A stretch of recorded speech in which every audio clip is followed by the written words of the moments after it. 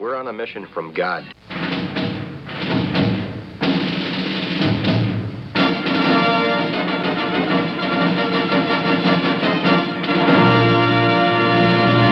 And now for something completely different.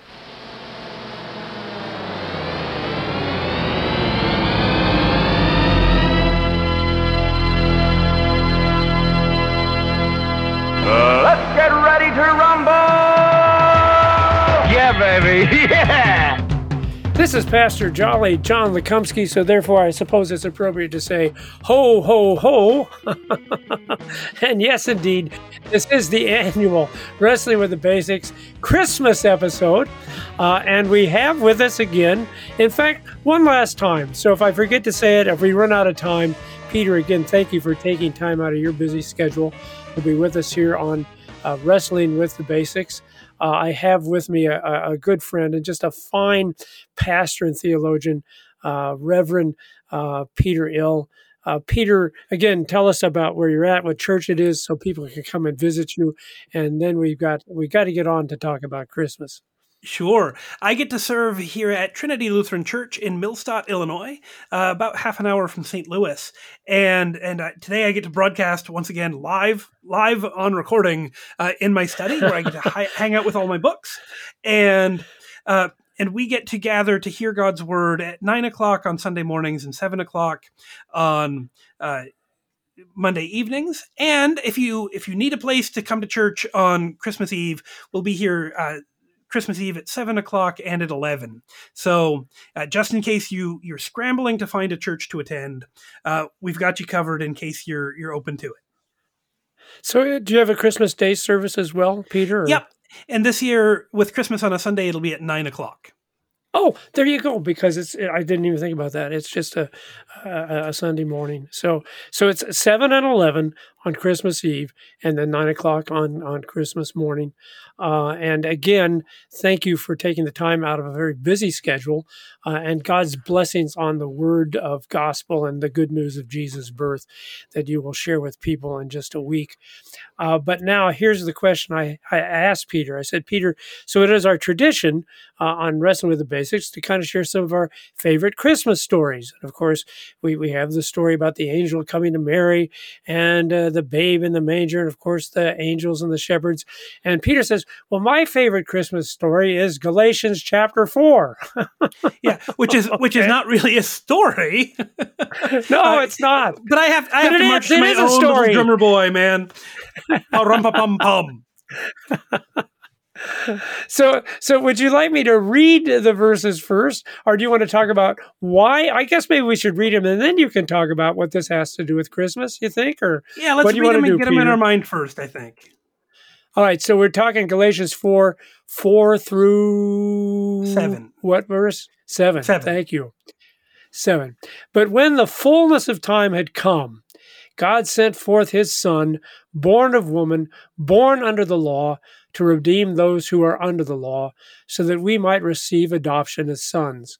And because you are sons, God has sent the Spirit of his Son into our hearts, crying, Abba, Father. So you're no longer a slave, but a son, and if a son, then an heir through God. This is the word of the Lord. Thanks be to God. I'm going to ask you just it warms the cockles of my heart. It makes me feel so good because this is a children's Bible reading, right, John? Sorry, yes, it is. Talking. God sends forth his Son, born of a woman, and we think about baby Jesus there, held by his mother Mary, wrapped in swaddling clothes, laid in a manger. But then Paul goes on to say, from the birth of Jesus in the flesh, to redeem those who are under the law, you and me and our hearers and all of those who believe receive adoption as sons of God. And we even have the really awesome, bold way of praying, Abba, Father. We get to say that God is our Father. I remember when I was growing up, I went to a friend's house and we were having a water balloon fight. Oh, great summer memories. And they had my friend's uncle was there, and all my friends and their cousins were calling out, "Uncle, uncle," and then he wouldn't throw a water balloon at him, and I said, "Uncle, uncle," and he looked at me, he said, "Dude, I'm not your uncle," and then bam, he hit me with a water balloon. We don't have to worry about that here because God says, "I am your father." He invites us to call out to him because he has adopted us as children, because he has sent his son into the world, and he wants us to call him Father. You know, there's a book I've been reading, a translation of the Gospels by a gal named Sarah Rudin, who is actually a classical Greek scholar. And it's kind of cool to see her bring all of her classical knowledge into translating this Holy Scripture. And of course, as a classical scholar, she's really into the history of Rome and Greece and where these languages come from. And one of the things that she shared as I was doing a particular reading is that sonship is a really, really big thing if you live in the Roman Empire. Because literally that's the only way you ever have any possessions. That's the bad thing about being a slave, is you have no possessions, you have no inheritance, and you never will. Because the only way you can have anything is because you've gotten it from your father. And she points out that in the Greek culture, Roman culture, there was a lot of fooling around going on. Okay. And so it became really, really important that you could establish that you were actually a legitimate child. Because if you weren't a legitimate child, they would literally take you and throw you by the roadside, or they might sell you into slavery because you're of absolutely no value unless you can establish that you are not a bastard, but you are really the son of this father who has the possessions, who has the land and the property and the position. And so when Paul says this, man, if we were reading this in the original times, we would have said, wow, this is impressive to know that we now have that relationship with God. Because in those days and age, the family relationship was everything. And if you didn't have a father, then you literally had nothing. And what a great thing for Paul to say, well, guess what? You really have a father. You have the almighty creator of the universe who calls you his son. And it's interesting you bring up Greek and Roman mythology, because this is the other part of that same reading from Galatians 4 that would just take a Greek or a Roman and really kind of stand them on their head.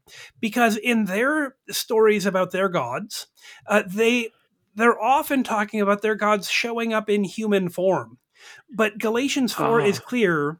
God doesn't just appear in human form and do something that a god would do and then disappear again. No, he fully and totally invests himself being born of a woman. Greek mythology and Roman mythology don't have their gods being born. They show up. But here, God is born. God has a birthday on Christmas. God has a body. God, in the person of Jesus Christ, cries and is wrapped in swaddling clothes. And he is really, totally, fully a person in the way that you and I, or our listener, is a person.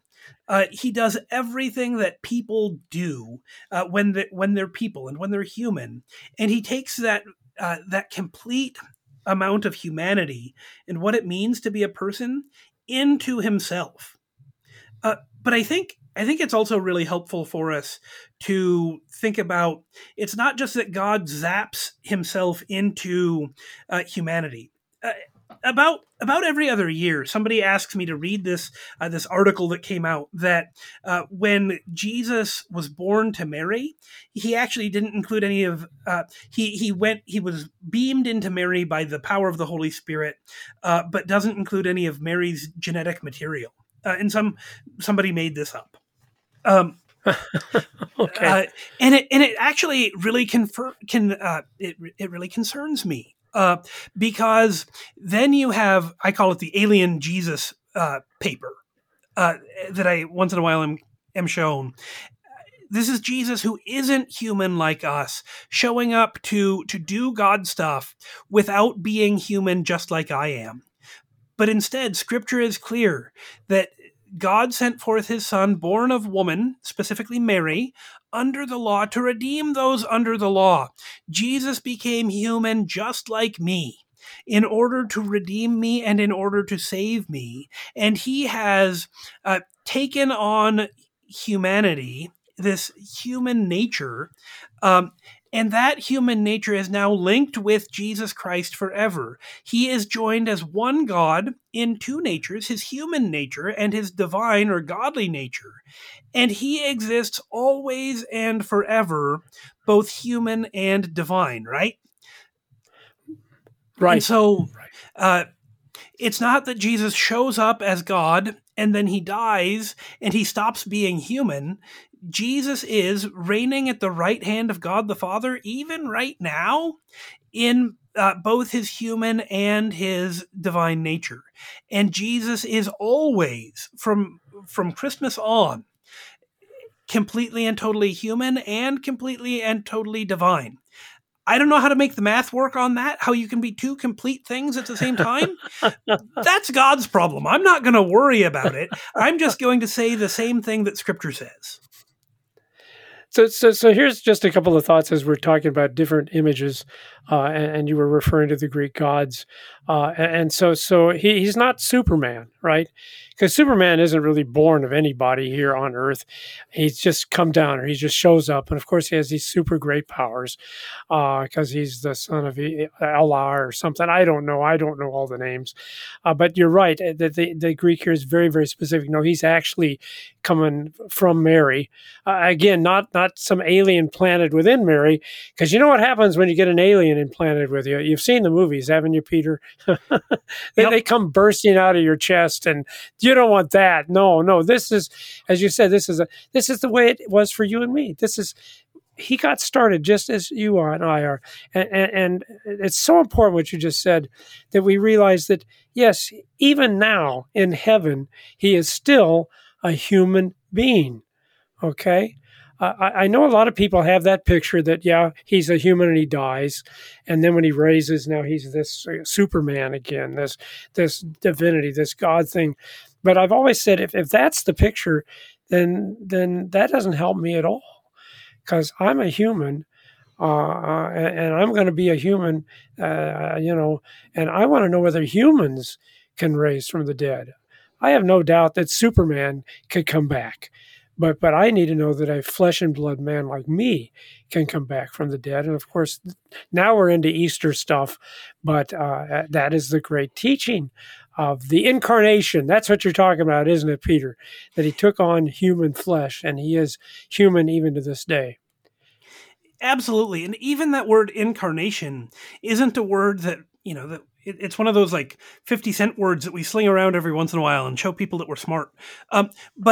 But to be incarnate... it's a $5 word, Peter. Oh, inflation. Okay, got it. Good. Yeah, inflation. Yeah, don't forget inflation. Yeah, go ahead. But to be incarnate comes from the word to have a body. And so to be incarnate is to be in a body, and Jesus shows up. And this is what we really celebrate at Christmas, that Jesus shows up with a body. And so Christmas is even more than happy birthday, Jesus. It is that, but it's way more than that. This is a celebration that God has taken on flesh. Now that in the person of Jesus Christ, God has a body. God has a body that is born, that's wrapped in swaddling clothes, laid in a manger. The shepherds come, and I wonder if the shepherds there before the manger, if they made baby faces and oohed and awed and counted all of Jesus' 10 cute little baby fingers, right? And if there was a little drummer boy who decided to show up, I bet he would have cried real baby tears as his little baby ears were assaulted by a drum. Don't drum for the babies. Terrifying little Christmas song. Mary's saying, who brought this guy in? I just got him asleep. But he is the same Jesus who goes on to, in his body, 8 days after he's born, to be circumcised and have his first surgery, to live his life where his miracles, so many of Jesus' miracles are touchy, right? Where he spits and makes mud and rubs it into somebody's eyes, or he sticks his fingers into a deaf man's ears and says, be opened. And sure enough, his ears are opened. As Jesus does these things, he even physically goes and is beaten. He bleeds. He's nailed to a cross. You can't be nailed to a cross if you don't have a body. You can't die if you've never been truly alive as a person, right? And so the fact that Jesus, God in the flesh, is incarnate, is able to die is because he has taken on the human nature. And he is completely human, and he can do something as human as dying and as surprising as rising again, because he is human and divine. And so we get to celebrate not just that Jesus has a birthday, but that Jesus has a body. And Jesus comes to his church and says, my body was broken, my blood was shed, and I did this all for you. Not being zapped in, not having my divine parts zapped into humanity or just showing up like a person, but truly, really all the way being a person for you, to redeem you and to save you and to call you my own, so that you too are adopted as sons of God. And Peter, I just was thinking as you were discussing that, why that is also so important to us is because it's really hard being human. It is not easy. I know that people listen to us, and right now they're having all kinds of struggles and trials. And I think it's so profoundly comforting to know that we have a God who understands that, understands what it is to be abandoned, what it is to be hungry. You name whatever problem you've got, Jesus understands that because, again, he really is and was flesh and blood. You can worship Allah if you want. It's no skin off my nose, but Allah has no idea what it is like to be us, to be here in the flesh. But the Lord Jesus Christ, he does. He understands that all completely. And I don't know, I find that tremendously comforting when I hear his words of comfort. They're not spoken by someone who has no idea, but has actually experienced all of my struggles and trials as well. Peter wants to share something with you from the Athanasian Creed. I don't know we've ever done that before, Peter. We're breaking new ground, but I know you're just chomping at the bit to share this quote from the Athanasian Creed. So in case you aren't familiar with the Athanasian Creed, this is the third creed that the church uses. And usually we use it maybe once a year, maybe twice if we get really, really excited. And it was written. And Peter, excuse me. And then there are people like me that look at it and say, that's way too long. But go ahead. It takes about 3 minutes to confess it together out loud, which makes it quite a bit longer than our other two creeds, the Apostles' Creed and the Nicene Creed. And it was written probably in the 400s or 500s, following the teachings of a pastor and bishop named Athanasius, who talked regularly about the importance of confessing God as one God in three persons. And when it came to the part about Jesus, this creed confesses, although he, that is Jesus, is God and man, he is not two, but one Christ. One. However, not by the conversion of the divinity into flesh, but by the assumption of the humanity into God. In other words, Jesus didn't take his divinity and try to limit it, to cram it into humanity. But instead, Jesus, being all the way divine, doesn't stop his divinity, doesn't limit his divinity, but pulls that humanity into his divinity. And so what happens when Jesus' human nature and Jesus' divine nature are in conflict? Which one of them wins? Always Jesus' divine nature. Jesus' divinity is never limited by his humanity, but his humanity is overcome by his divinity on a regular basis, right? Because usually people aren't rising from the dead. But for Jesus, who is God in the flesh, he rises from the dead because his divinity trumps his humanity. Well, that is the very promise that we have, that Jesus has become all the way a person. And then he goes on to say, and because I now am living and reigning in my divinity and in my humanity, now that this humanity has been pulled into the Godhead forever, hey, guess what?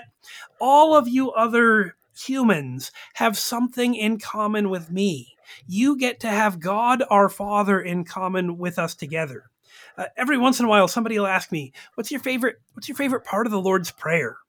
And a lot of people will talk about the part of the Lord's Prayer where we talk about forgiveness, or the part of the Lord's Prayer where we ask to be set free from evil.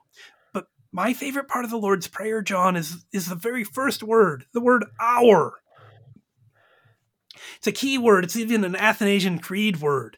We get to say, "Our Father," like, "Hey, Jesus, we share your Father in common with you. Your God is my God. Your Father is my Father. Your salvation is my salvation because of the work of God. And we have this great gift together with you, Jesus, Christians and you together, our Father, our salvation." This is what Peter, go on. Yeah. What I was going to say, I see it directly relates then to the next petitions about the kingdom coming and the will be done and the name being hallowed. See, you need to read that and remember that's our kingdom because it's the kingdom of our Father.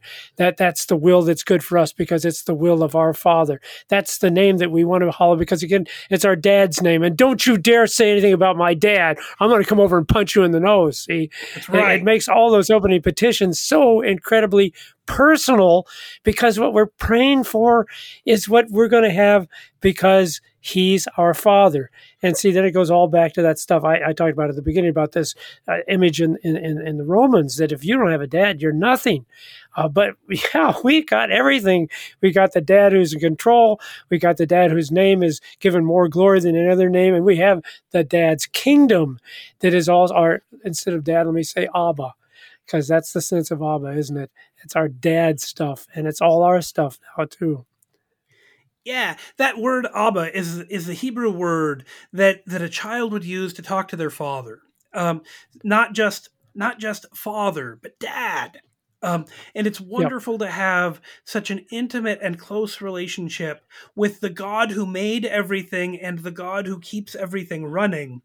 He's not standoffish. Instead, he sent his son into the flesh so that we can call him dad and so that he adopts us as sons.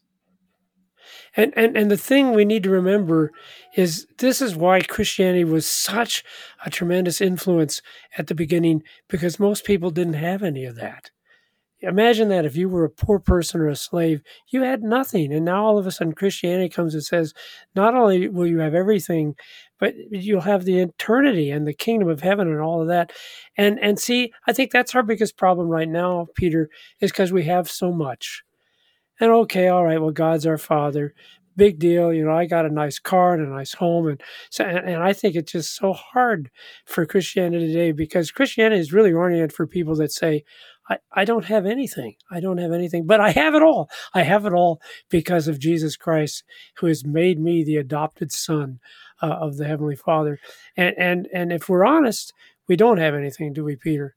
Because everything we're holding on to is so tight right now. This Christmas, we're going to get so many things. And all those things are going to go away. You just wait. They will. But because God sent forth his son, born of woman, born under the law to redeem us, who under the law know, we're going to have 100 times better, Jesus says, in the life hereafter. Because ultimately we don't need stuff. At Christmas or any other time, we don't need stuff, we need relationship. And what does God give us? He sent his son, born of a woman, born under the law, to redeem us, to adopt us, to give us a relationship. And so it's not about having stuff. It's about God taking on flesh to have a relationship with you. And we have a relational God who loves us and claims us as his own. That's the promise of Christmas for you, John, for our listeners. And so we get to say Merry Christmas because God has a relationship with you. And that's what Christmas is all about. Peter, again, thank you so much for taking out of your time and indeed God's blessing on your Christmas celebration. The fact that God, Jesus Christ, has taken on our flesh. This has been Wrestling with the Basics. The Basics.